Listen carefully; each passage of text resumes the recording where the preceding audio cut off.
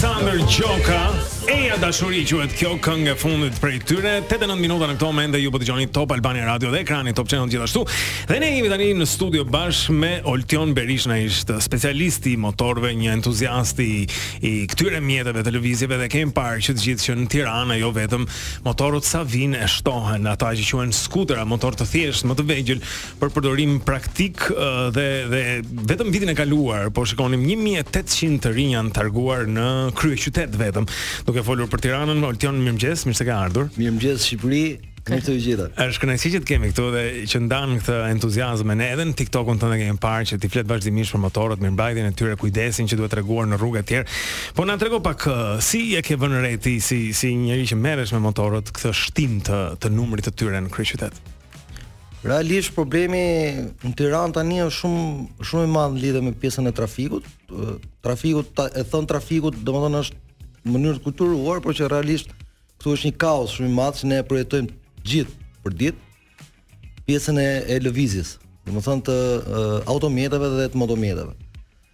Problemi është sepse këtu në këtë mes duan ndar qeflit dhe nevojtarët në pjesën e lëvizjes përditshme që ne kemi me motor.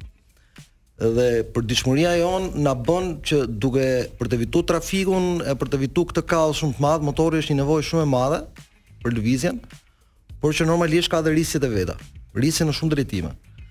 Sepse ky kaos kaq i madh në trafik sjell dhe rrisjet e veta për aksidente të shtuara me motor. Duke qenë se motorët janë në modele të ndryshme, janë në cilindrata të ndryshme, në fuqi të ndryshme, atëherë kjo sjell edhe problematikat e veta sepse realisht rrugët e Tiranës, të paktën rrugët e Tiranës, nuk janë të llogaritura për kaq shumë trafik. Qoftë nga pjesa e motomjeteve, qoftë nga pjesa e automjeteve. Patjetër. Dhe normalisht ka shtrëngim të rrugëve, ka shtrëngim të trafikut në shumë rrugë kyçe të Tiranës. Ndaj dhe lëvizja është po themi deri diku e detyruar për është kështu në një nevojë, pra po thua për të arritur më shpejt aty ku kemi përshkuar, mbaruar punë. Po pikërisht. Është edhe pjesa më esenciale të paktën në momentin është problemi i parkingut. Ne nuk kemi parking për të parkuar. Këtu ka një fluks mjetësh të papar. Sot njerëzit me shumë pak lek mund ta marrin një makinë, ju të gjithë jeni koshient për këtë. Dhe normalisht nuk din ta bëjnë zgjedhjen e saktë, ndërkohë që ju duhet makina apo ju duhet motori. Dhe për mendimin tim, kjo është pjesa e njerëzve që jetojnë për tjerët, blejnë makinën. Ai që jeton për vete, sepse ne kemi këtë smundje, e kemi trashëguar me vite, atëherë merr motorin sepse normalisht një bluzë më tepër ose një xhup pak më i trash, normalisht merr motorin dhe marr në punë. Me qartë. Ka dhe ata që kanë të dyja. Po normalisht i kanë të dyja, po që ka motori për përditshmëri, për trafikun. Absolutisht. Nëse ti e ke mundësinë e parkingut të dy mjeteve, normalisht i ke të dyja. Kjo është problemi. Përmendë që ka nevojtar, kam parë disa që bllokojnë parkingun me motor. Domethënë heqin makinën, lënë një motor atje që ta kenë vendin bosh. Motori ndoshta s'është as funksional, po aq më mirë se askush do ta luajë me dorë dhe pastaj kur kthehen në shtëpi, heqin prap motorin, fusin makinën edhe e përdorin si shumë bansi se parkimin. Po ndërkohë ti përmendë që ka nevojtar për ata që duan të kryejnë shpejt punët e tyre nëpër trafik, po ka dhe qeflinj. Tani këta që i flinë në kryeqytete dhe në Shqipëri ndoshta me sa ti në dieni, janë të shumt? Shiko, realisht. Pra, po marrin shumë motorë tani, thjesht nga pasioni që kanë për to? Realisht pjesa e qeflive, normalisht sepse në fillim kur ti e merr motorin, ka një ndjesi të çuditshme, të paktën për pjesën në momentin e parë që ti e ble një motor. Çfarë do lloj motori, çfarë do lloj modeli. Atëherë duke ndodhur kjo, e merr me qef në fillim, kupton? Edhe që pjesa që këtu në Shqipëri ti ta zgjasësh të qefin dhe ti je gjithmonë qefli. A kupton, është e pamundur. Kupton? Të del nga qefi po thua. Jo, të del nga qefi për arsye sepse të ndodh një aksident, motori të rrezohet, të prishet, nuk kthehet më në atë që shqetësohen të gjithë edhe familjarët pastaj që janë një shtys tjetër për të. Domethënë këto problemet, domethënë nga aksidentet, edhe pastaj njerëzit normalisht nuk kanë më atë qefin ai që kishte në fillim. Se ka dhe nga këto i themun po, mirë mban mirë. Po e mirëmbaj thotë e laj thotë 3 herë në javë thotë, po ne servisi bën, jo servisi jo, po për ta laj si pastër po. Po se duhet ta lash ti mjetin që ta mirëmbash se e kupton se çfarë. Po thua që shqiptarët nuk kujdesen ai shumë për motorët e tyre. Jo, nuk kujdesen shumë. Domethënë në masën më të madhe nuk kujdesen shumë. Un kam një statistik Blendi dhe është sinqerisht është për të çudit. Çfarë thotë kjo statistik për çfarë? Kjo pjesë për punën e për pushtimin e motorave. Edhe shikoj. Paktën se kam kështu aeroplan edhe nuk do ta shkarkoj ja e kam këtu. Atëherë deri në momentin që flasim, numri total i targimeve në Shqipëri ka shkuar 5286 motora. Që nga fillimi i vitit 2023. Në Shqipëri. Në Shqipëri. Nga 2023. Po, nga 2023. Edhe normalisht, domethënë është në shtim. Po, 1800 ishin në Tiranë, 5000 në shkallë vendi, në shkallë vende, domethënë 5300 motora, domethënë rang republike janë realisht domethënë shumë. A kupton, duke pas parasysh edhe numrin e popullsisë sa jemi neve, përdorues motoras në Shqipëri, po themi që janë diku ndoshta 600.000, 700.000 përdorues motorash. Do të thënë që kanë edhe motorë edhe makinë, pastaj përdorues të rregullt, ndahen janë statistika. Po olti kur ka kaq shumë njerëz të rinj që i afrojnë motorit, se shumë prej tyre fjalëve janë po mendoj për veten time të tjerë, që në një moshë jo fort të re të fillosh me motorin. Kjo në vetvete mua më tremb, domethënë sepse edhe ajo ka zanatin e vet, duhet domethënë të japësh një motori me siguri për të mos u rrëzuar, për të mos u përplasur, kërkon një lloj, po themi, zhdërvjellësie që në një moshë të shtyr, pastaj është pak më e vështirë apo jo? Shiko, problemi është këtu tani, këtu pati një luhati shumë të madhe në ligjin për patentat. Tani për momentin, domethënë ta bën ndryshime, domethënë për 5 vjet u ndryshoi 3 herë ligji i patentave, të paktën për motomjetet.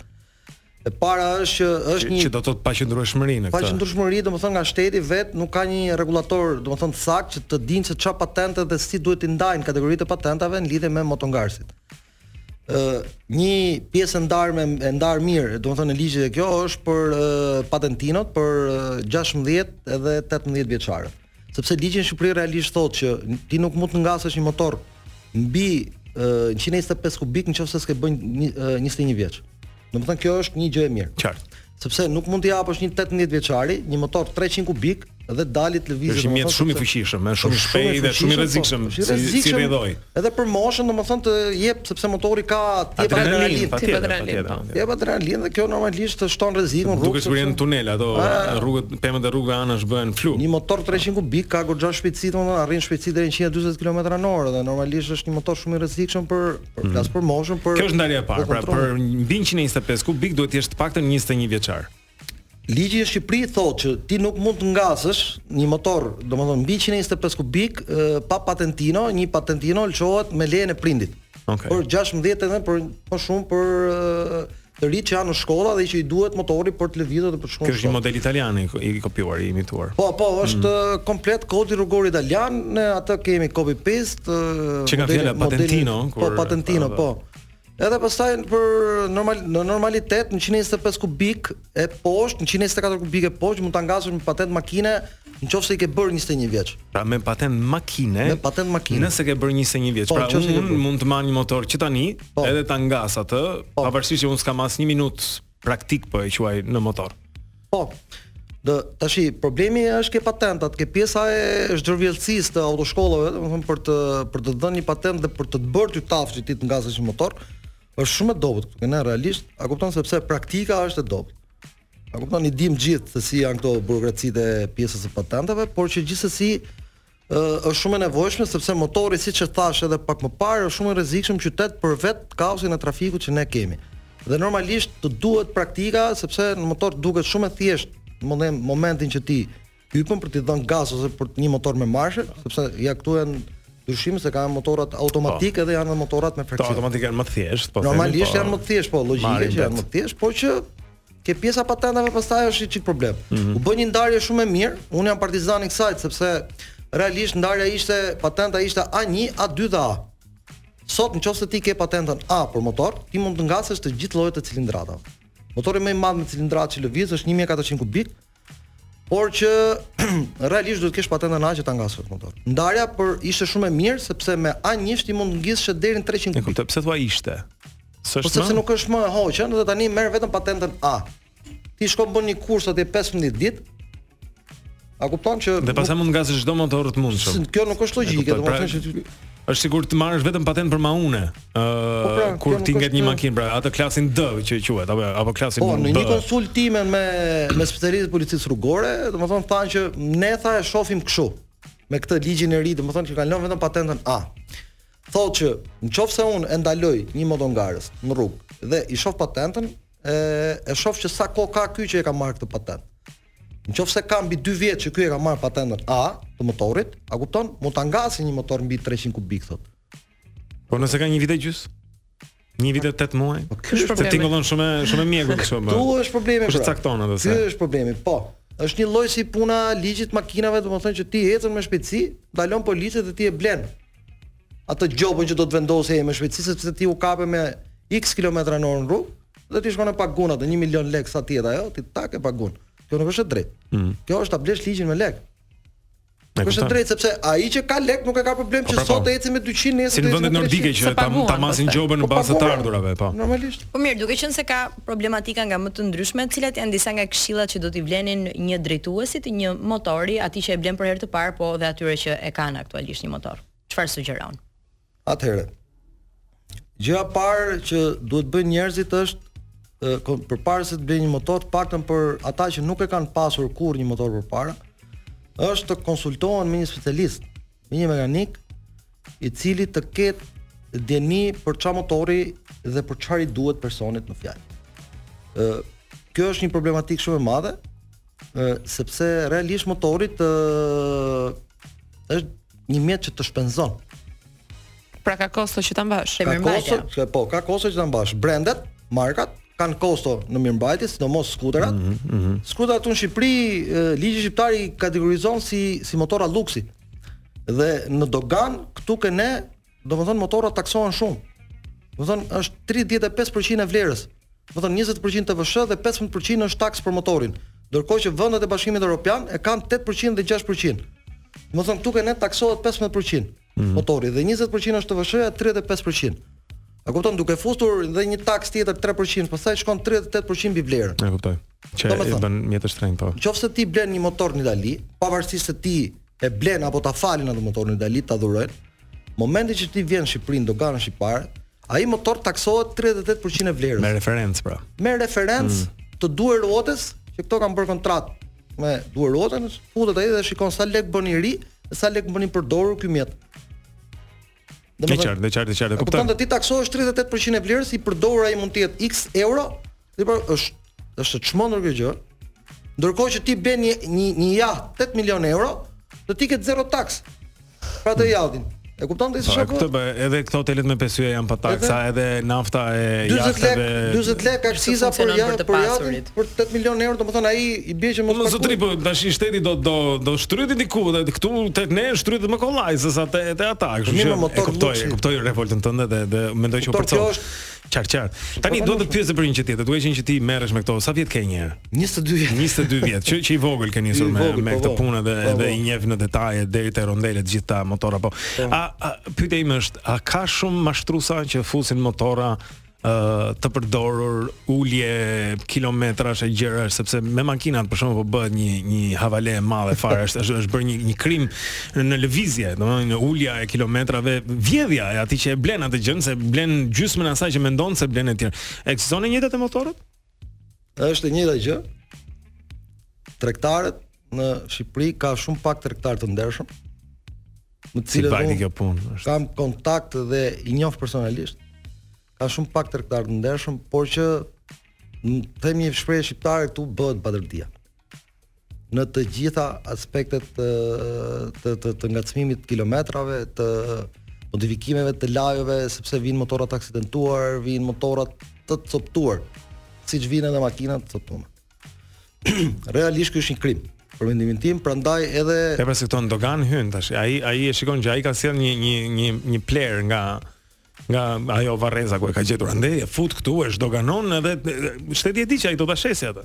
Nuk bëhet fjalë, po që bëhen manovra të ndryshme sepse i fusin për pjesë këmbimi, bëjnë manovra domethënë nga më të ndryshme, është një muhabet shumë i gjatë, domethënë, por që realisht prandaj është shumë e nevojshme që në momentin që ti do vendosësh për të marrë një motor, një X model motori, flas gjithmonë për brendet është mirë që të konsultohesh me një mekanik ose ta themi ndryshe, më mirë më mirë shko ke një mekanik dhe jepi 20.000 lekë vjetra, thuj, lutem ma kontrollo këtë mjetin, a ja vlen ta marrën apo jo sepse e kam për herë të parë, se sa ti të shkosh t'japësh 2.000 euro për herë ose 3.000 sepse kanë kosto shumë të lartë, edhe të marrësh një mjet që ti nuk e di se çfarë po blen. Edhe nga kush po e blen. A kupton? Dhe më ka ndodhur disa herë që kanë ardhur ke mua me motora dhe i ka pyetur ai tregtari, ku do ta çosh ta kontrollosh motorin? Ke filani. Ta çoj. Jo, po se e kam shitur këtë motorin. E kanë dhe këtë frikën, domethënë, kësaj sepse e din që po del nami po thuam për po jo, e di që unë nuk toleroj domethënë pjesën se ai që njoh mjetin edhe i them që jo, këtë motor nuk do e marrësh. Qoftë për marrë edhe të jetë brand, se ka edhe brande që nuk janë për këtu. Sepse kemi vështirësi shumë të madhe ke pjesat e këmbimit, domethënë. Ne kuptoj, mund marrësh një motor me të cilin pastaj do gjesh dot pjesë. Po pra, kjo është problemi. Ky është problemi. Ajo çka unë shoh më së shumti tani që ndoshta më parë nuk e shihnim dhe ai shumë të paktën në kryeqytet janë drejtueset gra të motorave. Dhe jo më larg se dje mund të kem parë 3 ose 4. Goca. Goca në motora. Janë shtuar mendoj apo jo? Tani e para punës dhe sa të kujdesshme janë se na duhet. E para punës shqyr që e thyn tabun e vetes vetë dhe i hypën motorit, sepse do i mbaroj punën se po kishte ndonjë problem se deri dje fermat eshin pas kafan. Po pse ecën pas kafan? Po prishën flokën. Kemi hallë të tjera. Mirë them se prishën flokën, po ne që s'kemi flokë për shembull. Fjala vjen ti, se un kam. Po ti pse ecën pas kafan, po s'ecën pas kafan. Asnjëherë. Jo, absolutisht unë nuk eci pas kafan. Ne ta themi këtë se kjo është shumë e rëndësishme. Absolutisht. Kaska, mjeti mbrojtës është një nga gjërat më elementare dhe e vetme vlerë e kaskës është momenti që ti e vën dhe e lidh. Nëse ti nuk e lidh skafanin që vjen kokë, po të del nga koka. Domethënë nëse ti le ta vesh skafanin, kthehemi një kapele tjetër pastaj po. Momentin që ti rrëzohesh, ikën ajo dhe s'mbron. Po jo vetëm për vete, edhe për pasagjerin, se kemi parë shumë raste në motor që mund të jenë 3 veta në një motor me familjen, me qenin. Edhe të gjithë të pasigurt. Kjo nuk është normale tash se ti mund të marrësh edhe 5 veta më të portë të bësh, po kjo nuk është normale. Tash problemi është duhet bërë kujdes. Motomjeti normalisht është një motomjeti shërben për 2 persona. Janë motore që shërbejnë për 1 person që normalisht e kanë të cilësuar këtë në leje të qarkullimit, edhe 2 është maksimumi. Kanë dhe peshën. E përcaktuar në leje të qarkullimit është përcaktuar pesha motorit dhe pesha mbartëse e tij. Se sa peshë mbart motor. Tani për ata që mund ta kenë ndërmend, sepse kur flisja me Olti më tha që do bëhemi si ato, më përshkroi një nga ato skenat e Indis. Ku lshohen gjithë që janë shumë shëmtuara, me thënë drejtën, unë shpresoj rrugët tona mos bëhen ashtu. Po ata kanë dhe popullat shumë të madhe që justifikojnë se janë shumë njerëz, po ti thua që edhe këtu po shkon drejt asaj, aq i nevojshëm është bërë për shkak të parkingut e këtyre trafikut. Po bërim një test me çunën këtu. 3 nga 4 kolegët tanë që punojnë mbas xhamit atje janë me motor çdo ditë. Edhe u duhet sepse të lëvizin midis topit këtu dhe topit atje, domethënë me 2 qendra që ka televizioni etj kanë punë, e duhet që të mundin trafikun, kështu që është një përdorim i gjerëgjës. Por nëse do të thoshe dikujt që do të blej italian apo blej korean apo blej japonez, si do t'i rendisje? Cilat janë markat që mendon ti si njohën si mirë, që janë më cilësore, ndoshta hapin më pak probleme edhe ekonomikisht pasaj atë që e mban do ta shpërblenin në një formë. Po. Atëherë, ky është një industria sot, paktën në këto vite, ka një prodhimtari shumë gjerë të motomjeteve. Vite përpara një motor i ri ose një makinë e re dilte çdo 4 vjet. Domethënë kishte një parajër për të parë një prototip. Sot i ke çdo 6 muaj. Prodhimtaria është shumë e madhe. Të gjithë firmat, brandet ndërkombëtare, të njohura për mjetet motorike, kanë një prodhimtari shumë të madhe. Këtu Azia, pjesa aziatike, domethënë kryeson me një prodhimtari shumë të madhe, por jo për vetëm për nivelin e popullsisë lart, sepse tani në vitin 2024 po thuaj se Kina me Indin janë barazu në popullsi. 1.4 miliard me 1.4 miliard, domethënë ato kanë industrinë më të madhe të motorave dhe biles industritë e mira, domethënë brandet kryesore prodhojnë vetë motora në këto vende. Akun për arsye të krautësirë të punës. Atëherë, unë do sugjeroj pjesa e dizajnit më shumë është ke motorat evropian. Janë më të bukur. Motorat evropian janë më të bukur, kanë dizajn më të bukur. Normalisht motorat më të mirë, më të fortë, më të organizuar janë motorat japonez. Japonia domethënë kryeson flas këtu globalisht për industri, për motora dhe për makina.